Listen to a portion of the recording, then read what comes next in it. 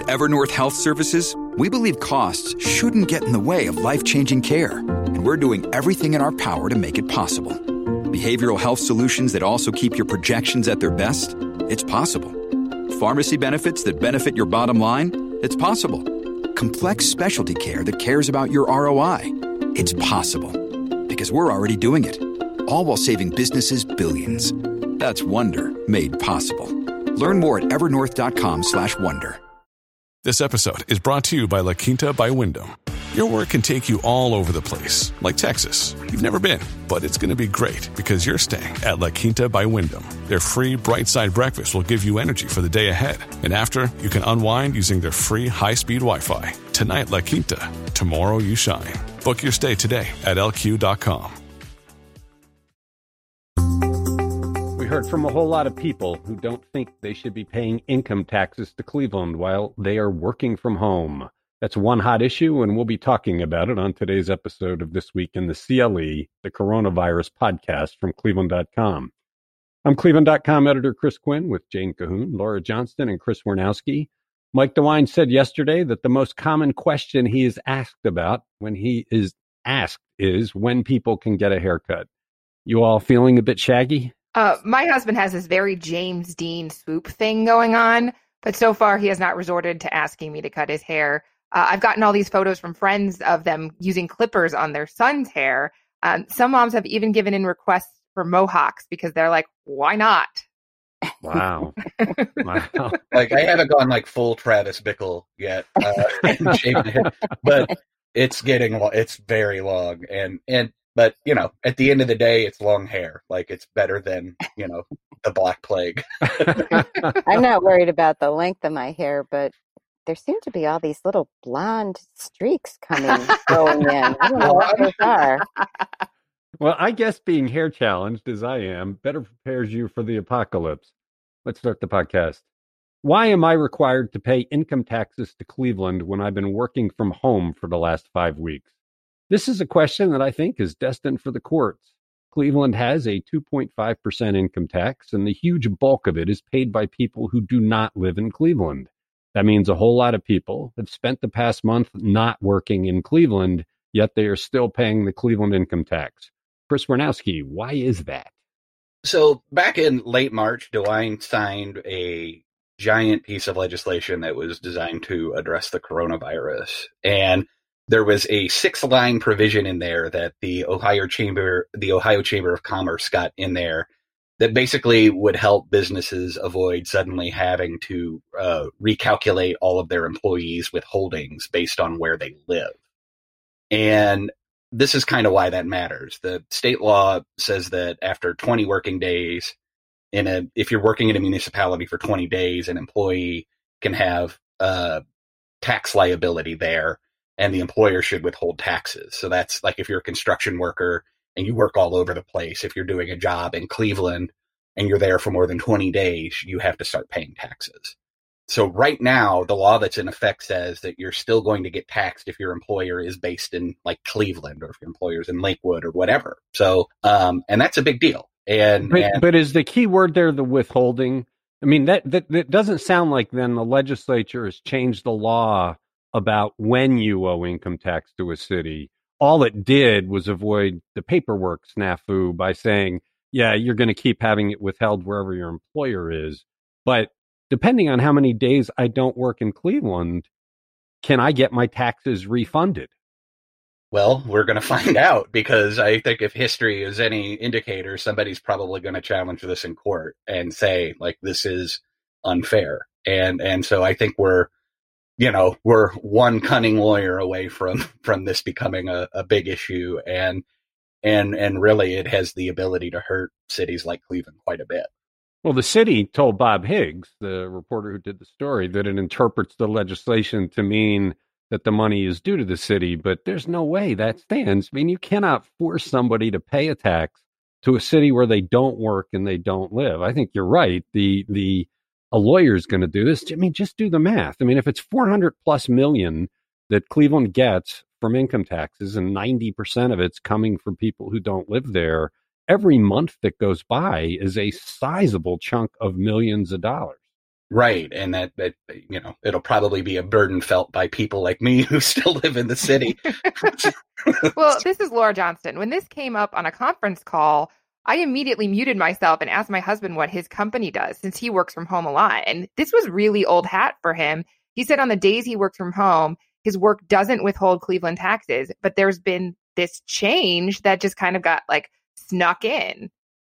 Well, the others that have a dog in this, hunt, are the suburbs, right? Because many, not mine, but many offer income tax discounts to residents who pay in Cleveland.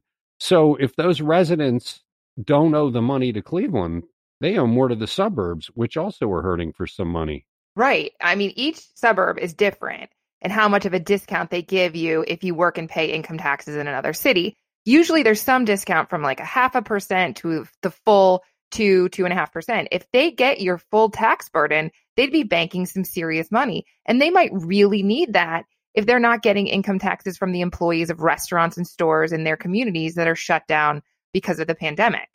I think Chris is right. I think the lawyers are going to be tripping over each other to get the case filed on this because it's just too big a payout. And we're not even talking about the future. I mean, if a whole lot of people stop working downtown because companies realize they can save rent, Cleveland stands to lose a lot of millions of dollars. Right. This is, we addressed this on the podcast before when we were talking about the future and working from home. And honestly, we didn't have time to really address it. But, one of the things I was going to talk about was this very issue that like it's going to create a lot of boundary and tax issues related to where you work, where you live. It's going to create a lot of headaches, I think, Well, and the key is people should be talking about this now. They should be planning for this. The city should have a strike force saying, okay, if we're going to lose 20% of our future income taxes, what do we do? How does that work? Is there a reduction in services because fewer people are downtown? I don't think those conversations are having yet, and it's a discussion I'm sure we'll have on another day. Well, and this is where regionalism makes a whole lot of sense, that they all should be talking to each other because the strength of the region matters. You can't have a downtown that's a whole, Right. Okay, it's this week in the CLE. Will all the fun of summer be canceled in Ohio because of the coronavirus? This question keeps coming up, partly because we don't have a firm answer, and partly because people are desperate for something to look forward to. It came up again Tuesday in Governor Mike DeWine's daily briefing, and Laura Johnston, while we did not get an answer, we got some very ominous words. Yeah, I admit that I am obsessed with summer, so I jump all over this stuff whenever it comes up. But DeWine was asked specifically about pools and zoos, stuff to take kids to in the summer. He did not give a definitive answer, but mentioned amusement parks and baseball games before giving a big but and telling us the reality is we all need to keep doing what we're doing, staying home. For a leader who's given a whole lot of hints about his plans, it sounds like he's saying no Cedar Point opening anytime in the future and other summer fun. One of our State House reporters, Andrew Tobias, said this first, but it felt like a very different tone and message than the optimism last week when DeWine announced he was going to fight to restart Ohio's economy. What about vacations, summer camps, pools, and July 4th fireworks? Well, camps and pools are specifically banned in the stay-at-home order that expires May 1st. So I'm really expecting those to continue. Fireworks have not been specifically mentioned, but Ohio Department of Health Director Dr. Amy Acton said she did not expect to see much travel, including to see extended family. She said to stick to your household unit. So I guess that means I'm not even supposed to see my parents. Okay, so here's the moment where we have the bigger thought, right? It seems like there's a basic question underneath these issues, and it is, what is the goal? Are DeWine and Acton trying to prevent as many people as possible from getting the virus? Or is it what they said at the beginning, that they wanted to slow its spread, which they have done? And I ask because if the goal is the second thing, then there's a recognition that nearly all of us are going to be exposed to it over time. And if that's the case, then why not open some of these things in the summer where the virus spreads a little naturally and people deal with it? Why not let people go to vacation homes? The stuff they seem to be hinting at, though, seems more like they're trying to prevent it from spreading at all. So if they open pools, Laura, would you go? Would you send your kids to summer camp? I think this is a really interesting discussion. And yes, I would go to the pools, in part because chlorine kills germs. The CDC says there's no evidence that the virus spreads at pools or through water at all. You could bring your own sanitizing wipes for your lounge chair, drag it into a space 6 feet from everyone else, and I think it could be pretty safe. Now, is anyone going to want to take that risk on being the one that opens the pool? That's the big question. As for summer camp, part of me thinks, yes, keep your kids outside, make them sanitize their hands often. But if the goal is not to overwhelm the hospital system, then let the kids have fun, keep them away from populations you're worried about. On the other hand, I don't want to be the socially irresponsible person that's causing people problems. So this is a big debate. But get back to it, though. Amy Acton has said over and over again, we're not reducing the number of people who get it. We're reducing the rate at which they get it. But if everybody is kept home, if everybody is still locked down, you're not doing that. It's not spreading. And how long do you go about it? Chris Ranowski, I'm sure you got a feeling about this because it's a central question. Is this to protect people from getting it at all? Or is it really about to make it spread much more slowly? I mean, people don't like to hear this, but I honestly think this is designed to protect people from their worst impulses. We've managed to keep our parks open while we have chastised states like Florida for like reopening their beaches. And it's like, I think that, and you saw what happened there. They opened the beaches and people went out and they were immediately irresponsible. And yes, they were. and so people don't like to hear this, but some of this stuff is being done for your own good. And so, we do have a responsibility to make sure that, we don't overburden the hospitals, that when people inevitably get sick, because people are going to continue to get sick because we're nowhere near a vaccine. So, we have to make sure that haven't we done that? Capacity. I think we have, but the risk is, to me, the biggest risk is the second you give anybody any sense that things are going back to quote unquote normal, everybody goes out and they're just like, I'm getting my hair cut, I'm going to Chick-fil-A, I'm going to whatever. And it's like, okay, no, like there still has isn't that to be the same argument we were having before when people, the public health officials are trying to protect us from ourselves. And so they were saying, don't go buy a mask because they didn't want to tell us the truth. I mean, I feel like, it's not a babysitter state. And they've been so big about masks lately. And I'm like, why do I need a mask? I'm not allowed to go anywhere. I don't know. But Laura, you just tapped into something. The other factor in this is where people's heads are. Right. Will they accept the current level of inactivity for an entire Ohio summer? I kind of doubt it. I think that people are rammy now. There's also people looking at the rate of infection and saying, okay, we got this. I think what the thing that Chris is worried about might happen just naturally because people are not going to spend the summer locked up inside. Don't you think that there's a much greater chance that come June, people are going to be a little bit looser with what they're doing? I absolutely do. And I think the question is, what is going to happen with the stay-at-home order that ends May 1st? Is it going to be lifted or a little bit lifted? I mean, if you can't restart an economy just by saying you can go to your job and that's it, that's not fully an economy. I have to say, they need to get to telling us very, very soon. Like the fact that we're like a week and a half away from May 1st. I know. The details need to start coming, and they need to start coming fast. And I think the reason people keep reading stories and like that, is there going to be summer, is because everyone is desperate for some answers and, a little bit of hope. Last night we found out that my son's soccer and little league seasons were canceled, and there were moms sobbing about it. And I know it sounds insignificant, but these are cornerstones of summer in small communities. And I feel like the fun stuff's been yanked away from us, and we're living in this weird pause button limbo, and people are sad. I don't know what they're going to do with all those feelings. But I think Chris is right. One of the reasons there's all this anxiety is because Columbus has not come forward with the details. They keep saying they're coming. John Huston's not at the briefing because he's working on the details. But you're right, Chris. We're 10 days away, man. Not even. When do we get the details? But I get it. Like we're in this. This is tough. This is unprecedented. We weren't prepared, et cetera, et cetera. But,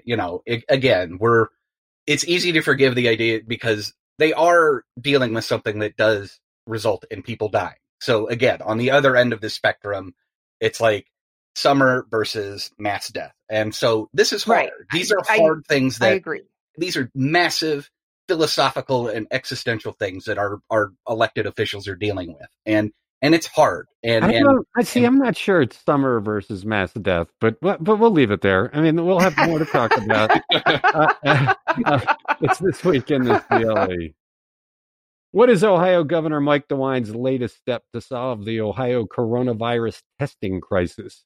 There remains a lot we don't know about COVID-19, but one thing upon which there is near universal agreement is that we need a lot more testing in Ohio, especially if the state is going to begin reopening May 1st. But from the start of this pandemic, Ohio has been woefully behind in testing. It comes up nearly every day. On Tuesday, the governor announced a new strategy. Jane Cahoon, what is it? Well, he's named a couple of big names here.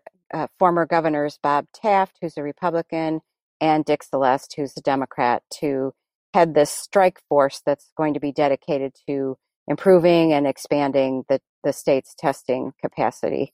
He also announced that the FDA has approved a new reagent or chemical compound that they use in coronavirus testing that's made by Thermo Fisher Scientific. He thinks that'll escalate their testing ability. I was listening to the briefing yesterday, and even though I did, I have almost no idea what Taft and Celeste are supposed to do. Well, I don't think they're exactly clear on their mission yet. I mean, they were just named. I think DeWine just called them Tuesday morning. But he said that their knowledge and expertise would be used to help the state with this. And Seth Richardson, our reporter, touched base with both of them Tuesday afternoon, and they said, well, they hadn't even had a chance to get together yet on this. So. All right, but the whole world is trying to get testing supplies. So do Taft and Celeste have some sort of superhero skills that put them at the head of the pack? I can just see them in their capes, right? He said that these are two people who know how to get things done, and both of them have national and international experience. So I guess those are their superpowers. Okay, I'm still kind of flummoxed. I have no idea what they'll do. Did DeWine not ask our most recent former governor, John Kasich, or is it possible he asked him and was denied? John who? Listen, I don't want to make too much out of this. I don't think, they're the best of buddies, but, DeWine has praised Kasich for several things, like building up the rainy day fund and creating Jobs Ohio. But it's obvious he wasn't happy about other problems he inherited from the Kasich administration, such as having to raise the gas tax. But I don't know what's going Didn't Kasich on go to there. China, though? Didn't as during his time in governor, didn't he do a trade mission to China? I'm not sure. Taft might or have Celeste been did. Japan. I don't know. But, all right. Taft and Celeste were both in the Peace Corps, so there's another element to their international experience. DeWine appears to have several points of clear frustration in his coronavirus efforts. One is the continuing failures of the unemployment website. One is the repeated technical glitches that are happening during his daily briefing. And one is the testing. Can this solve them? Time will tell. You're listening to This Week in the CLE.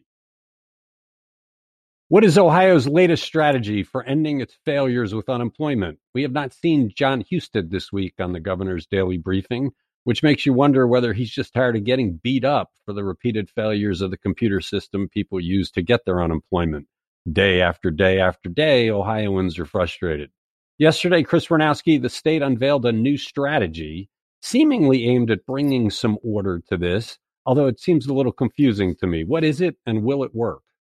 So yesterday, the Ohio Department of Jobs and Family Services asked anyone who was approved for unemployment benefits to file their weekly claims on designated days designed to relieve the pressure of everybody going to the site at one time, all the time. And so is it clear to you? Do you think this makes sense? It does. I think we accidentally published some bad information, and so we have corrected it. So we added to the confusion a little bit, but It does. I hope, I hope everybody who reads it can sort of get through what they're asking people to do. But basically what they're saying is on one day, if you've already been approved for this, now this doesn't apply to people who haven't applied yet. If you're applying for the first time, you can apply whenever you want. But if you are re-upping your claims weekly, which the state requires you to do, you have to go on a specific day. So if your last name starts with A through H, you go on one day. If it's I through P, you go on another day. And then if it's Q through Z, you go another day. And then every other day of the week, you're allowed to just go on whenever. But what they're trying to do is to sort of alleviate the logjam that they have on at least 3 days where everybody seems to be going and trying to get through. But for people who just lost their jobs, they can go anytime. They don't have. Yeah. So if you're new to the process, so if you got laid off on Monday and you're just sitting down to figure out how to deal with this, then you can go on and you can apply. But this is, once you get approved, then, you have to basically reprove every week that you're still unemployed and go through some more paperwork. They don't make this easy for anybody, even during regular times. So as they've tried to increase their capacity and their bandwidth to deal with the, what was it, 880,000 people who are unemployment in this state now. It's been a problem, and it's been the most consistent problem since we've started this. And wouldn't it be easier? Wouldn't it be easier to just waive the weekly requirement that you have to come back and make a claim, and maybe make it bi-weekly or once a month?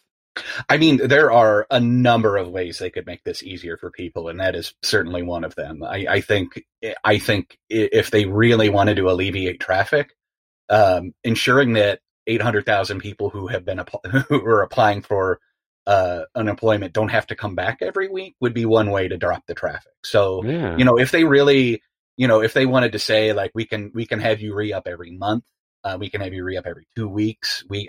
There's a lot that they could do. I mean, these unemployment systems are really wonky and really, really antiquated. And I think there's ways that they could make this a lot easier, and they should keep it that way once this is over. Well, the key is, though, what they're doing is putting the onus on the unemployed, and all of the things you just said puts the onus on the state. They should be taking the onus of this. We'll have to see how it works. Well, when you spend, political seasons vilifying, unemployment and benefits like that, you tend to see why stuff like this happens. Yeah. Okay. You're listening This Week in the CLE. What are the 3 phases of President Donald Trump's plan to reopen America in the coronavirus crisis? The president has gone back and forth a bit on whether he has the power to reopen the country, at first insisting he was in charge and then backtracking. What he did do ultimately was put together a plan for how the states might begin coming back, breaking it into 3 phases. Jen Cahoon, let's go through them. What's in phase 1?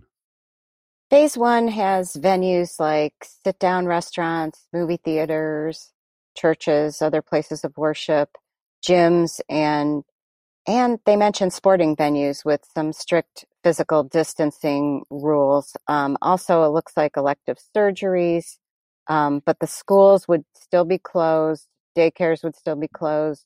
You still couldn't visit your loved one in a nursing home or a senior facility. Bars would be closed, and vulnerable people would still have to stay home. All right. So before we get to phase 2 and 3, this seems cockeyed to me. Is this really saying that the first things you open before the schools or before nursing home visits are Indians and Cavs games? That kind of flies in the face of everything that Ohio officials have been saying. Yeah, I wonder about that. I mean, I guess either there'd have to be some really, really strict rules, or maybe it would occur without spectators. I don't know.